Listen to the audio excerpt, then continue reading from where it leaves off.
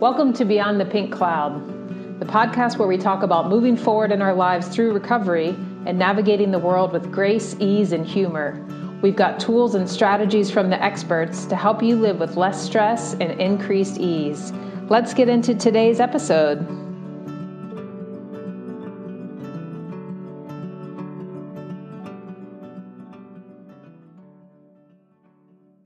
Before we jump into today's episode with Claire Pooley, just want to send out a heartfelt thanks to everyone for listening and supporting the podcast. If you'd like to be a part of the community, you can come on to Facebook and join the Beyond the Pink Cloud Facebook group. And if you are like me and looking at 2020 much like an exploration of self and of ways that you can start to grow and develop and really move forward in your life, whether you're a sober woman or not, I think if you don't like the word goal, then having a project to focus on is such a wonderful way just to continue to build forward momentum and to continue to grow and develop ourselves as humans in a way that really feels supportive. And so that's why I have the ongoing self-love project group. And I'll link that in the show notes too. But I'm so excited about this project because it will be for the entirety of 2020. So instead of just like, here's a goal, I'm going to go achieve it, it's more unraveling and unwrapping layers of, who we are and how we present ourselves to the world and what's happening in both our internal and our external realities. And, and what does that translate into as far as like, how is our reality being created? So I strongly encourage you, if this is a topic that is all interesting to you or resonates with you, to come on in and join the group. We will be having a self-love summit with guest speakers and experts within the group over Valentine's Day. It'll be for a 5 or 6 day period in February, and I'll release more details in the lineup of that probably on the next episode because things are almost finalized now. So without further ado, I think you're going to love this episode with Claire Pooley. She's got a lovely accent, and of course she is so much more than that, but I love getting to speak with people from all over the world because their accents are just so darn charming. But it's been really neat to speak with both Claire and last week with Laura McCowan and hear about their writing styles and how they're going about creating these amazing books and these amazing communities really of women who, are sober and getting sober and in these various areas of sobriety. And it's just beautiful to see these communities form. So I really appreciate you and thank you for being a part of this one. And I hope to see you online in the Facebook groups as well. And without further ado, please enjoy the episode. Hi, good morning. And thank you for joining me for another episode of Beyond the Pink Cloud. This is your host, Dr. Alice Kirby. And today I have with me another author, Miss Claire Pooley. She started writing a blog called Mummy Was a Secret Drinker, and then she has since published 2 books. One is called The Sober Diaries, and then her most recent writing project is a novel called The Authenticity Project. Thanks for being here with me today, Claire. Thank you for having me on. I'm delighted to be here. Oh, wonderful. And then I was wondering if you could just share a little bit of your story and about how writing seems to me like it was such a pivotal part of your sobriety and of like how you moved forward in your life. So I'd love to just hear you tell your story a little bit. Yeah, I mean, actually, writing was my therapy, really, in that I quit drinking nearly 5 years ago now, and I think like many busy mums, I used to drink a glass of wine at the end of the day to sort of chill out and relax. And it was me time. And, I thought everyone else was doing exactly the same thing. And that glass of wine became 2 glasses of wine, became 3 glasses of wine. And, by this time I was drinking at least a bottle of wine a day and more at weekends. So, if you added it all up, which I tried not to do very often, it was about 10 bottles of wine a week I was drinking, which had a huge impact on my sort of mental and physical health, as you know. So, I wasn't sleeping. I was 2 stone overweight. So in American money, that's about 28 pounds. I was anxious all the time. I wasn't a good mom. I was shouty and sort of and didn't have very much patience with my kids. I mean, I just generally, and I felt like my life was sort of completely stuck in a rut. If that makes sense. And so I knew I had to quit drinking, and I was too scared to go to AA or even to talk to anybody in real life about what was going on in my life, because I was really embarrassed and I was ashamed, and I didn't think anyone would understand. And but I sort of had to talk to somebody, and I had to make myself accountable. So I thought initially I'd write a journal, and then I thought, well, this is ridiculous. This is the 21st century. Nobody writes on paper anymore. I should start a blog. And I'm a bit of a technophobe, so it took me a while to work out how to do it. And I just started up a blogger account, called it "Mummy Was a Secret Drinker." And because, I was, I didn't tell, as I said, I didn't tell anyone what I was going through. And I just started writing about what I was feeling and what I was going through every day. And I did a whole load of research as well. I read every book that, there was about people's drinking stories. I read the big AA Big Book. I read, I read whatever I could find on alcohol, and I watched all the YouTube videos, and I blogged about that too. So, whenever I found myself experiencing something like, headaches, I would do a piece about, drinking and why when you quit drinking, you start getting headaches. And, so the whole thing was sort of me exploring what I was going through. And, that picked up readers, despite the fact that I didn't publicize it at all. And, so incredibly, within the first year, I'd had about 1 million hits on the blog. Wow. Which was extraordinary. And it was a huge support for me. And it got to the stage where, if I didn't write every day, I felt nervy. Writing was my way of getting my head in place and working out what I was going through, as well as, and then it started helping other people too. So that's where it all started. I think that speaks to how big of a problem or an issue this is for women. I'm assuming your blog readers were probably women and men, but I would assume a lot of women, that you had so many hits of just telling your story, because I imagine so many people felt the same, where, I'm in a lot of different sober communities online, and I hear a lot of people sort of echo these sentiments of like, I don't want to go to AA because I live in a small town, or I'm ashamed, or I'm afraid. And so I think people are really looking for resources like that. And to just hear your voice coming in saying like, well, this is what I'm going through and this is how I'm dealing with it. And it's so cool you did research too and like brought that into what you were writing. Just to have like another, like, here's some information that I'm finding out and bringing in. I think it's a really valuable service.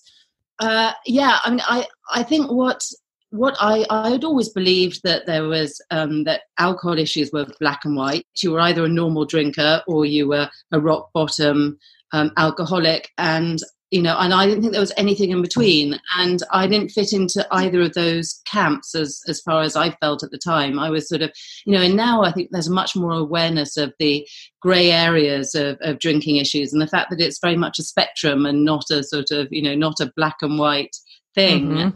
Mm-hmm. And I think where my blog appealed to people is all those people who knew that their drinking was becoming an issue, but didn't feel like they fitted into any of the stereotypes. And I think now things are starting to change, and there's much more awareness that the stereotypes are too simplistic. I agree. There's so much information now about gray area drinking and just with simple things like taking like a sober October or a dry January and trying, like, let's just try sobriety for health reasons. I think that's good. I think anytime anyone can, especially if somebody who feels like there is a problem, even if it's just like a niggling little thought, which I think is how it starts for a lot of people of, maybe this really isn't serving me, or this behavior or this substance like really isn't helping me be the person I want to be. To have resources like your blog and like a lot of what we're seeing now on Instagram with the gray area drinking.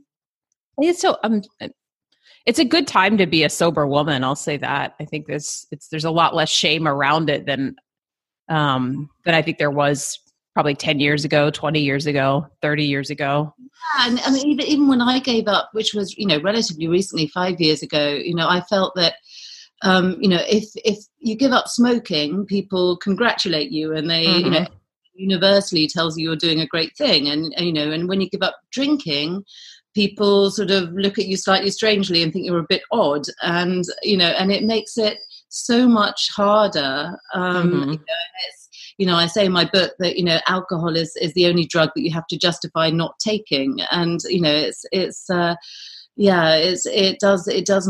it makes it hard when you feel like you have to justify doing something which is wholly positive. I love that quote too. I was trying to think of it. I forgot that was from you. It's such a good quote. It is. It's so bizarre. It's like the only drug that we're like, no, I just don't do that one. And people think there's something, like, think that there's like a problem or there's something wrong with you. Or I've had somebody ask me like, well, are you okay? And I'm like, look at me. Like, clearly I'm much more okay than I was when I was drinking.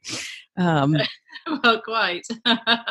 So you've been sober for a while. What do you do like these days to kind of practice your sobriety? Is it just sort of, this is big? I mean, I've been sober a little over 2 years and I feel like it's become pretty normal for me. So I don't know that I like think about like doing a lot of sober things. I just kind of go through my life sober. But I'm curious, since writing was this big catalyst for you, and you write about it in your book and even in the novel, you've got a character who's an addict. If you do anything in particular these days to sort of, I don't know, practice sobriety?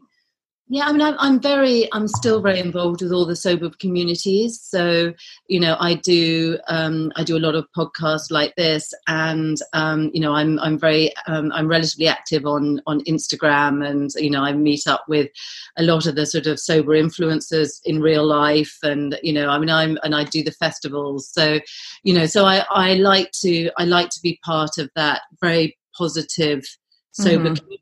Because apart from anything else, it's a great community. There are some fabulous people in it. And I think ex-addicts are, some of the best people there are, and actually the addict character in the Authenticity Project, who you mentioned, he's called Hazard.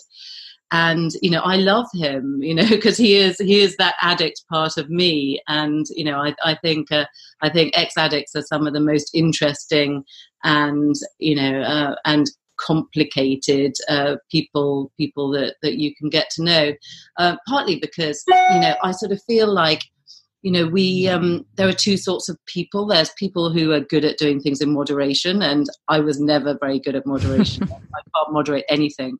And there are people like me who are all or nothing, and all or nothing is actually a good way to be in many ways. We're all or nothing about everything. We're all or nothing about friendship, about love, about fun, about work.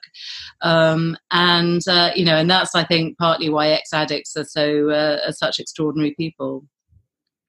I agree. What festivals do you go to? Oh, there's a great festival in London, and actually I think they're moving outside London as well, called the Club Soda Mindful Drinking Festival, and it's getting bigger and bigger. They've been running it now for about 3 or 4 years, and every year it gets larger, and there are this time there were thousands of people there and lots of brands. So I think we have more alcohol-free drinks brands in the UK than you have in the US at the moment. I think so too. Hundreds of alcohol-free beers and spirits, and all sorts of things. So it's an amazing event. That's great to know about, because I don't think we have a ton of stuff like that here. I think it's growing, where I know there's a group called Sober Bar, and they'll go, or Sands Bar, sorry. And they go around the country and do like little pop-up sober bars and sort of nightclub type events with sober cocktails or mocktails. And they'll have different vendors come in. But I love when I was drinking, I used to love, big music festivals and camping and being this other like reality for a couple days. But because there is such a drinking and drug culture around those, I haven't gone back to one since I've been sober. Yeah. So I love the idea of going to a sober one and like getting to engage with people and remember things and be a part of that community. That's really great that happens over there. Yeah, and I think the change in the drinks industry is really interesting as well, because, and I know some people find drinking sort of fake alcohol is actually a trigger and is not helpful at all. But for other people, it really helps. And I found that, at the end of the day, if I opened an alcohol-free beer, it would, my subconscious would sort of believe that this was the real thing, and it would just make me feel, more relaxed and able to sort of deal with stuff. So, it was a really helpful prop for me in the early days, having mocktails or sort of, alcohol-free beer. Those sort of adult alcohol-free drinks really helped. Mm-hmm. I think that's great. And I think it is really individualistic, and if it works for some people, that's wonderful that it's there. And then if it doesn't, then, drink water. Yeah, exactly. There's options for everybody. And so I'm curious, I read your novel. They sent me the galley and I loved it. And I was so excited to just get it like ahead of time. I felt really special. And I'm curious because I didn't read The Sober Diaries, your first book, and I'm curious if you could talk a little bit about the difference in writing them, because one was more. Is it fair to say that The Sober Diaries was like a little bit of an extension of your blog? Yeah, I mean, The Sober Diaries is literally the story of my first year not drinking, and it's been described as Bridget Jones dries out because you're British. And it's funny, I'm assuming. And it's funny. It's not all doom and gloom, because my way of dealing with things was to use humor. And so The Sober Diaries is literally a memoir. It was my story, and I found, as I said to you before, I found writing really therapeutic. So when I finished writing that, I actually wanted to carry on writing, and the Authenticity Project, in a way, was also therapy in that there are 6 different characters in it, but each of them has a sort of flaw, a central flaw, and each of those flaws are mine in a way. So, Hazard is the addict, and there's Monica, who's sort of a little bit OCD, and there's Julian, the artist, who, he's my creative side, and Alice, who is a mummy Instagrammer, and she's sort of totally addicted to social media, which is something I have to watch, again, being an addict. So I found, actually, funny enough, writing that novel in a way was very much like writing The Sober Diaries, in that I was exploring different aspects of myself in many ways.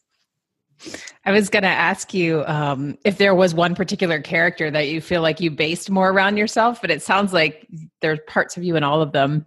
Yeah, I mean, there's one character who isn't anything like me, and that's Riley. Riley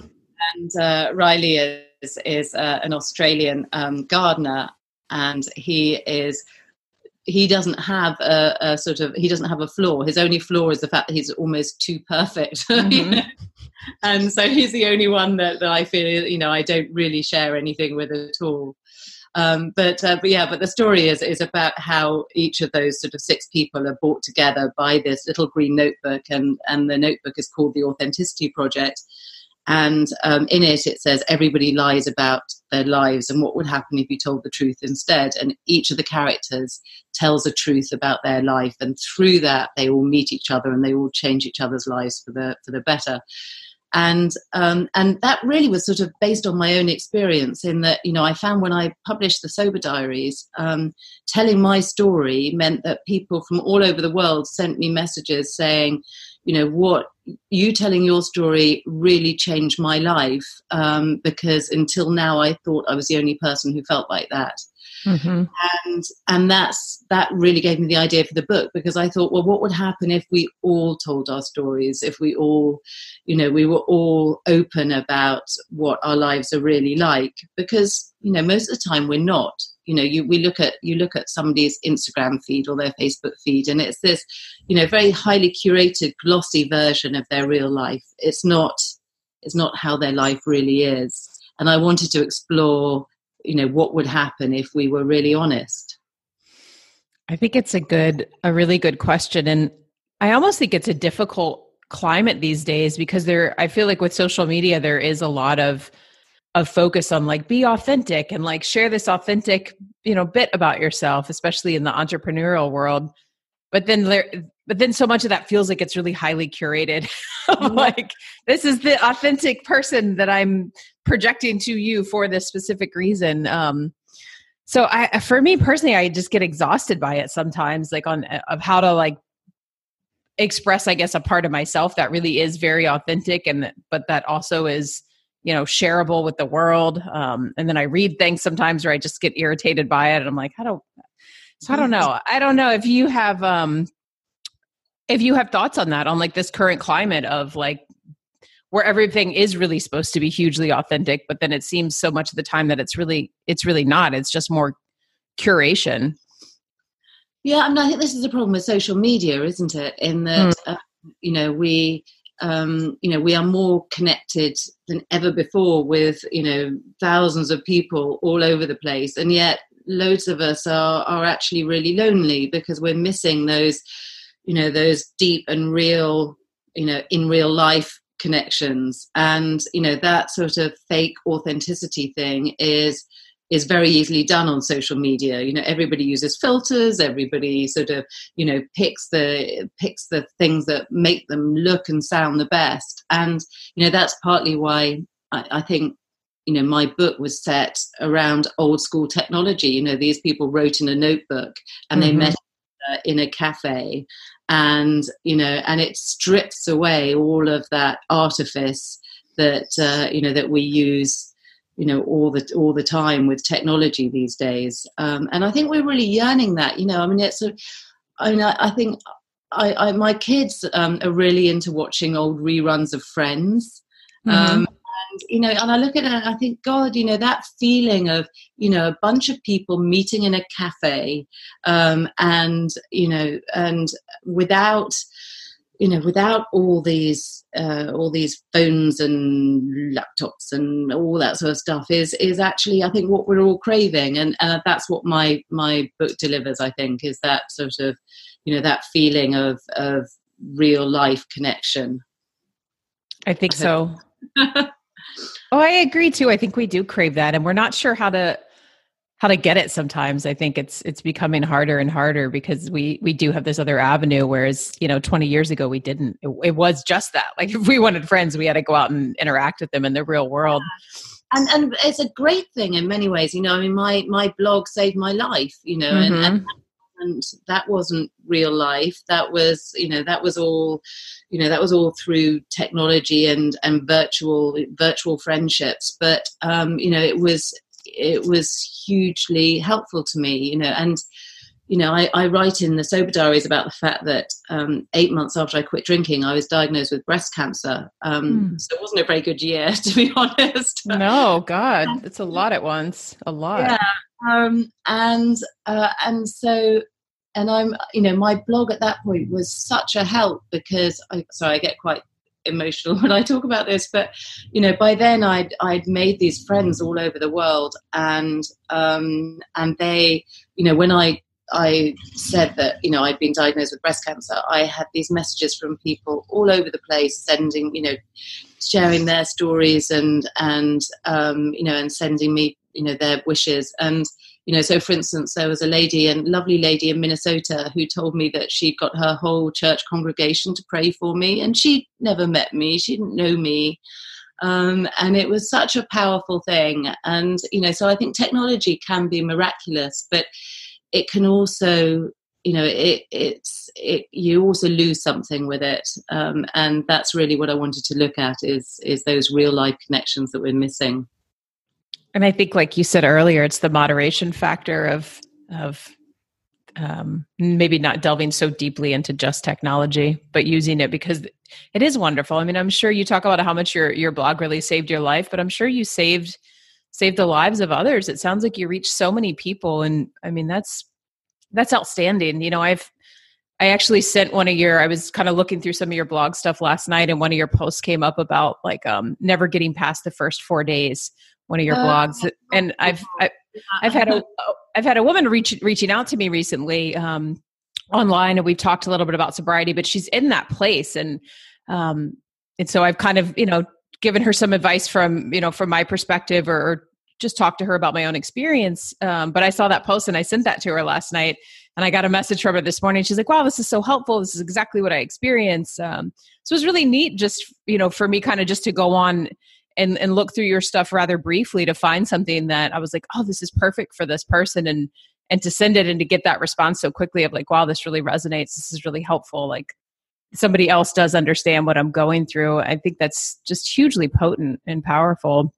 Well, it's amazing, isn't it? With addiction, I believe there are sort of two life experiences that connect people, or there's probably more, but two that I'm very familiar with that can connect people all over the world from different backgrounds, different cultures, different ages. And one of them is motherhood. You find that, if you have a baby the same age as somebody else, it doesn't matter where you're from, what language you speak, how old you are, anything, you find you will have a sort of form of connection because you're going through very, very similar things. And I think the same is true of addiction.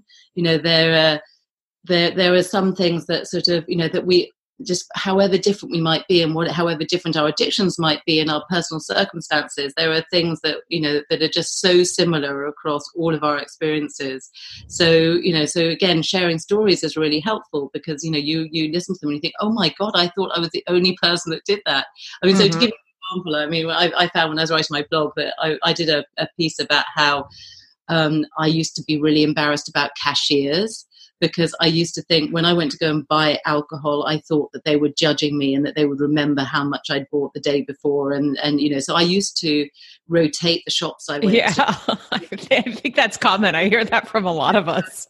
And I wrote this piece and everyone said, yeah, I do that too. And everyone was showing food.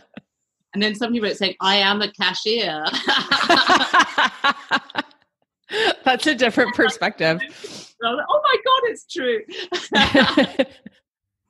So I think those little things that that unite us all are so powerful.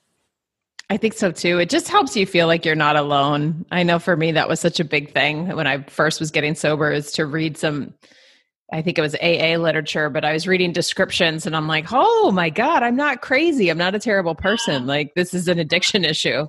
It was very, it was comforting. Yeah, so, exactly. How old are your kids, Claire? Now they are 16, 13 and 11. So. Okay. So they're more grown up. I was just curious how your relationship or your conversation around drinking goes with them these days, and kind of what that looked like as you were getting sober, as much as you'd like to share or not share. Yeah, I mean, I think the important thing to say is they are so proud of me. I mean, I think one of the best things for me about quitting drinking is how it's impacted the relationship I have with my kids. And, I'm a much better mum than I was. I'm more patient. I'm more on their level. I'm not trying to, I think when I was drinking, I was constantly trying to escape my own children, which is awful. But, that's where you'd read the bedtime story. And my eldest, when I quit, was 11. So my youngest was 6. So they were a bit younger. And, I'd be doing bedtime stories and I'd be skipping through to the end as quickly as I could because I wanted to go and pour myself a drink. And, and they're young for such a short period of time. And it's so sad to feel that you're spending so much of that time trying to escape. Yeah, so I'm a lot more present now. And I think I set, I also believe I'm setting a much better example. And my husband still drinks. But he drinks moderately. Curse him. My boyfriend's the same way. I don't understand it. So, I mean, I'm hoping that between us, we set a good example in that he shows them, what drinking sensibly looks like. And I show them that life is perfectly doable and, in fact, quite brilliant without any alcohol at all. And then they can choose which way they go, whereas I think, what I was teaching them before, because kids learn not just from what you say, they learn from what you do. In fact, they learn a lot more from what you do than what you say. And what I was teaching my kids is that it's impossible to get through life without constantly having a glass of alcohol in your hand. And that is not a good lesson, I don't think. So yeah, I think I'm a better role model now. So I'm sure you're just, if nothing else, you're like a million times more present without the alcohol. Yeah, exactly. Do they ask you at all about like drinking? Or I know you said your oldest is 16. So I know that's the age for a lot of kids where drinking starts to become a thing that they might want to try or do. I don't know if any of those conversations have come up. Yeah. And what I generally say to my kids and to other teenagers who ask me about drinking is, I don't think you can tell teenagers not to drink because it is so, it's around them, that completely surrounds them. And we all know, we all went through the phase of wanting to try everything. And I think it's impossible to turn around and say they can't do it. Anyway, you can't tell kids not to do something because they don't pay any attention. Especially teenagers. Yeah. But what I do say is, start with, I've told my kids that alcohol issues can be genetic and that they particularly need to be quite wary. And my eldest says that whenever she is pressured by friends to do something she doesn't want to do, she says, look, my mother's an addict and it can be hereditary and therefore, I'm not interested. And she says that immediately shuts down the conversation. And actually really respectful of that. So I like the fact that I've given her that excuse to sort of avoid the peer pressure. Absolutely. But yes, what I tend to give them is 3 rules. And I sort of say, if you're going to drink, try not to drink more than 3 days a week. Try not to drink more than 3 drinks at one time and never drink alone. And I think if you can stick to those rules throughout your life, you probably won't get into any trouble. But if you start finding those rules are impossible to stick to, then, put your hand up and ask for help. So, and it's funny because, you tell that to a 16-year-old and they go, yeah, that's perfectly reasonable. Of course I'd never drink more than 3 nights a week. Of course I'd never drink more than 3 drinks at a time. I'd never drink by myself. And you say, look, remember how reasonable you think those rules are, because there will come a time, quite possibly, when you start thinking, oh, those rules are silly. And of course it's so break 1, 2 or 3 of them, So I think remembering the rules throughout your life is a helpful thing. Absolutely. And that's nice and simple and easy to remember, which I think helps. Like manage it. Yeah, if you can. I know, just hearing them, I'm like, that's impossible. It was impossible for me, but that was why I had to quit. Yeah, exactly. And so I'm curious about just your approach to writing. If you like, what your writing schedule was like for both your memoir and for the Authenticity Project.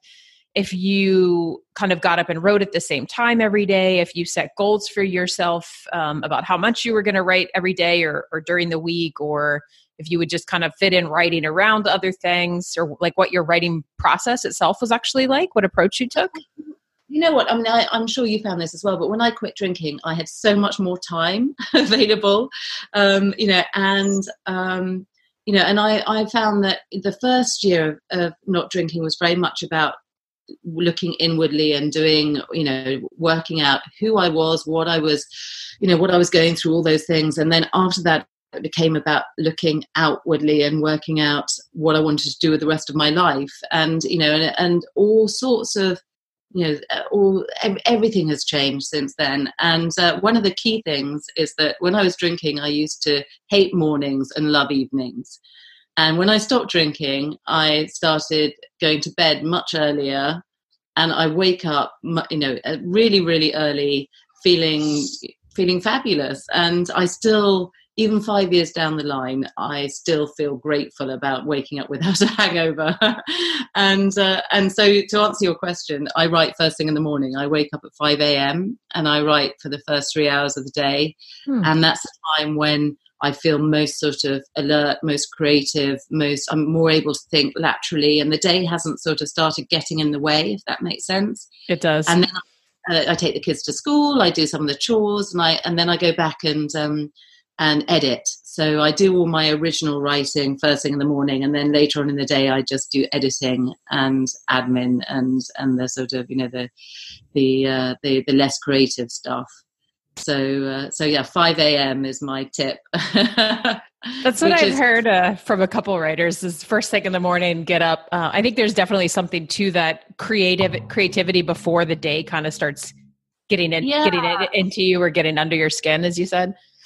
There is something about being half asleep. You know, I find that when I wake up, before I even get out of bed, I start thinking about what I'm going to write next, because when you're not, you know, when you're half asleep, your brain thinks in a very different way. It's much more lateral, much less logical. So you come up with quite much more interesting ways of thinking, I think, at that time in the morning.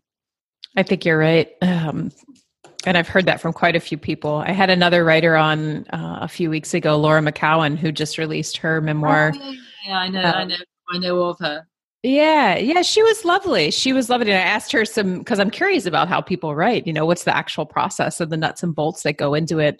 And I think her response was pretty similar, is like, get up first thing in the morning and write. You know what the great thing about writing is if you're an addict, which is that, you know, I think part of the reason we drink is because of that voice in our heads that, you know, that can drive you crazy, and drinking is a way of just numbing the sort of noise and just sort of dialing everything down. And I think if you're a sort of creative person, often that chatter just becomes too much sometimes. And you know, and this is why people talk about mindfulness and mindfulness helping. And I don't know about you, but, you know, I'm useless at meditating. The minute I think of something, my brain just gets filled with rubbish. And writing is a really great way of being mindful, because, you know, while you're sitting there imagining a story and writing it down, or writing about your own life, whichever you prefer to do, you are in the moment and you are quieting that voice in your head. And it does sort of, you know, it's really beneficial. It's just a moment of calm for your brain, if that makes sense. You know, some people find the same with painting, or with gardening, or with, you know, knitting. You know, any of those sorts of activities have the same effect. Oh, I love that. Writing as a form of mindfulness, and as a means to like calm the voice in your head. That makes so much sense. Did you always want to write, like before this blog project started and you were getting sober? Had that been ever a goal or an aspiration or something you were drawn to before? Yeah, I was a child, you know, my big thing was reading and writing. And then, but when I got to my 20s, you know, life got in the way and I stopped writing, and I didn't write again until I quit drinking. And, you know, one of the things I found when I was, you know, from the stories that people have told me who've read my blog and my memoir, is how common it is that the thing you're drawn to when you quit drinking is the thing you loved when you were a child. Mm-hmm. And, you know, and I always say to people now, you know, when you quit drinking, you're left, you know, your life has this sort of hole in it. And you need to find something to fill the hole with. And often that something is what you loved when you were little. And, you know, so for instance, a woman wrote to me and she said that she read my blog post I'd written about this. And she said she was thinking, what did I love when I was a child? And her thing was horses. She loved horses. So she started riding again. And she said she loved it so much that she quit her job and she started up her own stables, and now it's her whole life. It's her passion. It's revolutionized her life. And, you know, and I hear those sorts of stories over and over again, people saying they refound things that they lost. And so, yeah, writing was my thing that I refound. That's lovely. And that's so nice you got back to it, and because it's already helped so many people. So it's wonderful for you and for a lot of other people, that's got to feel really, really good. Yeah, it does. It's, you know, I can't believe how much my life has changed. It was, you know, just a few years ago, I was so miserable, and now it's great. Did you do any other like recovery or rehab type stuff aside from writing? Or it sounds like you went through sobriety. And again, as much as you're comfortable sharing, it sounds like writing really was the thing for you that helped you get sober and communicating with these other people. Yeah, I mean, it was a combination of writing and the connection that the writing brought me. And actually, there's a great TED talk, you've probably seen it, by Johann Hari, and it's called "Everything You Thought You Knew About Addiction Is Wrong." Mm-hmm. At the end of that TED talk, he says the opposite of addiction is connection. And I think that's so true. And that's, effectively what AA does, is it provides those connections. And, and for me, my blog did exactly that. And so it wasn't just the writing, it was the people I met through the writing.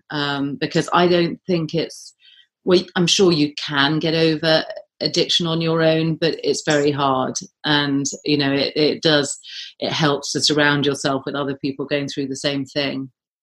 100%. I think it helps a ton. I have another question about the Authenticity Project. When you were creating the characters, did you have like a pretty well-formed idea of all of them, like before you started the story? Or did you have like kind of an idea of them, and then like through telling the story, their personalities emerged, or some of both? Well, really the latter, in that, it's funny how characters sort of grow to have their own lives. And, and it started, I do find when I'm in the middle of writing another book now. So I'm working with these new characters, and it does start making you feel like you're going slightly crazy. You feel, when I remember years and years ago, I read a book about a lady who had split personalities, and I can't remember what it was called, but she was sort of 7 different people or something. And you start feeling a bit like that, because you live with these people in your head. And, to answer your question, to start off with, I had a rough idea of who they were, but I got to know them better and better as I carried on writing. So by the time I got to the end of the book, I then had to go back to the beginning and then rewrite it, knowing what I now knew about them, if that makes sense. Oh, that does make sense. Because they develop and they change, and they do things sometimes that you weren't really expecting them to do. And, and you grow to sort of, and you do grow to really love them. And, Hazard, for instance, without giving too much away, at one stage he falls off the wagon, and I found that really difficult to write, because I was like, I'm really sorry, but I'm rooting for you. It was kind of hard to read that part too, actually. I was like, oh no, he's doing so well. And it's hard making your characters do things that are hard for them, because as I said, you grow very fond of them. So even the ones that aren't automatically lovable. Mm-hmm. Did you do any formal training or any writers' workshops when you decided you wanted to kind of make the leap from memoir to novel, or was it just an idea that got born and you sort of went to work? I did a novel writing course with a literary agency called Curtis Brown. I think Curtis Brown are in the States as well. And they do a 3-month novel writing course. And I applied to go on that, which is, and it's selective. You have to submit 3,000 words of your novel, and they take 15 people, and then you share each other's work as you go through the 3 months. So part of it is sort of formal coaching, and part of it is peer review, if you like. So the 15 of us became very good friends, and we all sort of we all read each other's work, and we all critique each other's work, and we still meet. We call each other Write Club, and Write Club meet about once every month, and we still read each other's work. So it was really helpful, and I think it just gave me confidence to sort of that I wasn't completely wasting my time trying to write a novel. I think you need that, especially that's a huge project to undertake. A novel is a lot of words. Yeah, it's a big time investment. So I think I'm not sure I would have got to the end if I hadn't had the confidence that course gave me to think that it was going to be okay, because it's a lot of time. Did you find that reading and critiquing some of the other work actually helped in your own writing process? Yes, it definitely does. Yeah, it's really helpful, and you find, even people who are writing completely different genres and completely different styles, it just helps you to sort of look at what makes a great story, I guess. Yeah, that makes sense. Where are you in the process of writing your next book right now, if you could talk about it? Oh yeah, I'm about halfway through. Oh, wow. A little bit more actually, but again, I write the first draft very sketchily, and then I go back, and once I've got to know the characters better, I go back and fill it all in. And it's quite weird. Well, there's a character in the novel I'm writing at the moment called Iona, who is very eccentric, and she's in her late 50s, and she's a bit of a bitch, but she's very funny, and she's I'm very fond of her. And my daughter, my youngest, said something to me this morning, and I said, "What was that, dear heart?" And I thought, I just called her dear heart, which isn't what. And that's Iona. And you do get to the stage where, when you're right in the middle of that sort of creative process, where you start finding that you're becoming your characters, and sometimes you become them or they become you, and it's quite. Yeah, it can make you feel like you're going slightly crazy. Then you have to go do something, I would probably imagine, like grounding with your kids, or take a walk outside, or something to remind you of what your current reality actually is. Yes, exactly. But that's an important process to go through, because you do have to go through that process of thinking. So so with the Authenticity Project, so I was writing from the perspective of 6 different people. I was constantly, if I was in a restaurant, I'd think, okay, well, what would Julian order if he was here? What would Monica say about this? You have to get to know them over time as if they're almost part of your family. So so constantly asking yourself those questions is really. It's really helpful, and it's fun. I'd sort of think, okay, if these 2 characters had a fight, who would win? Mm-hmm. and putting your characters in those sort of situations in your head sort of helps to get to know them. Does that make sense? It does. And I imagine that must help too with, if you do have that sort of mind chatter or busyness in your head, as we were talking about earlier, that comes with, for a lot of us, when we, no longer are using alcohol to tamper it down, to have this level of sort of focus and engagement and like an ongoing project to be aware of. I feel like that's probably just hugely helpful for managing stuff like anxiety or stress, because you've got things to focus on that are kind of fun and interesting.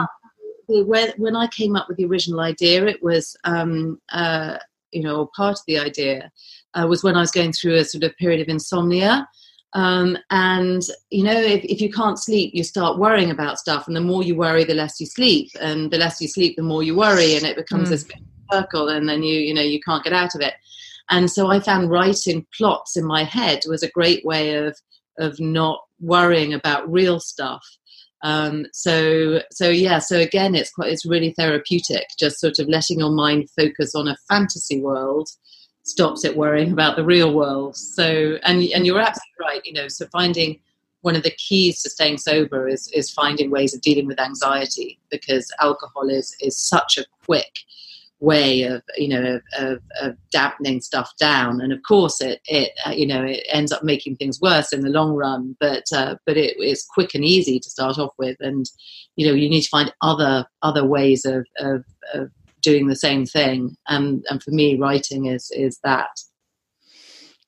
It's great that you found something that works for you, and again, that's helped so many other people. It's inspiring.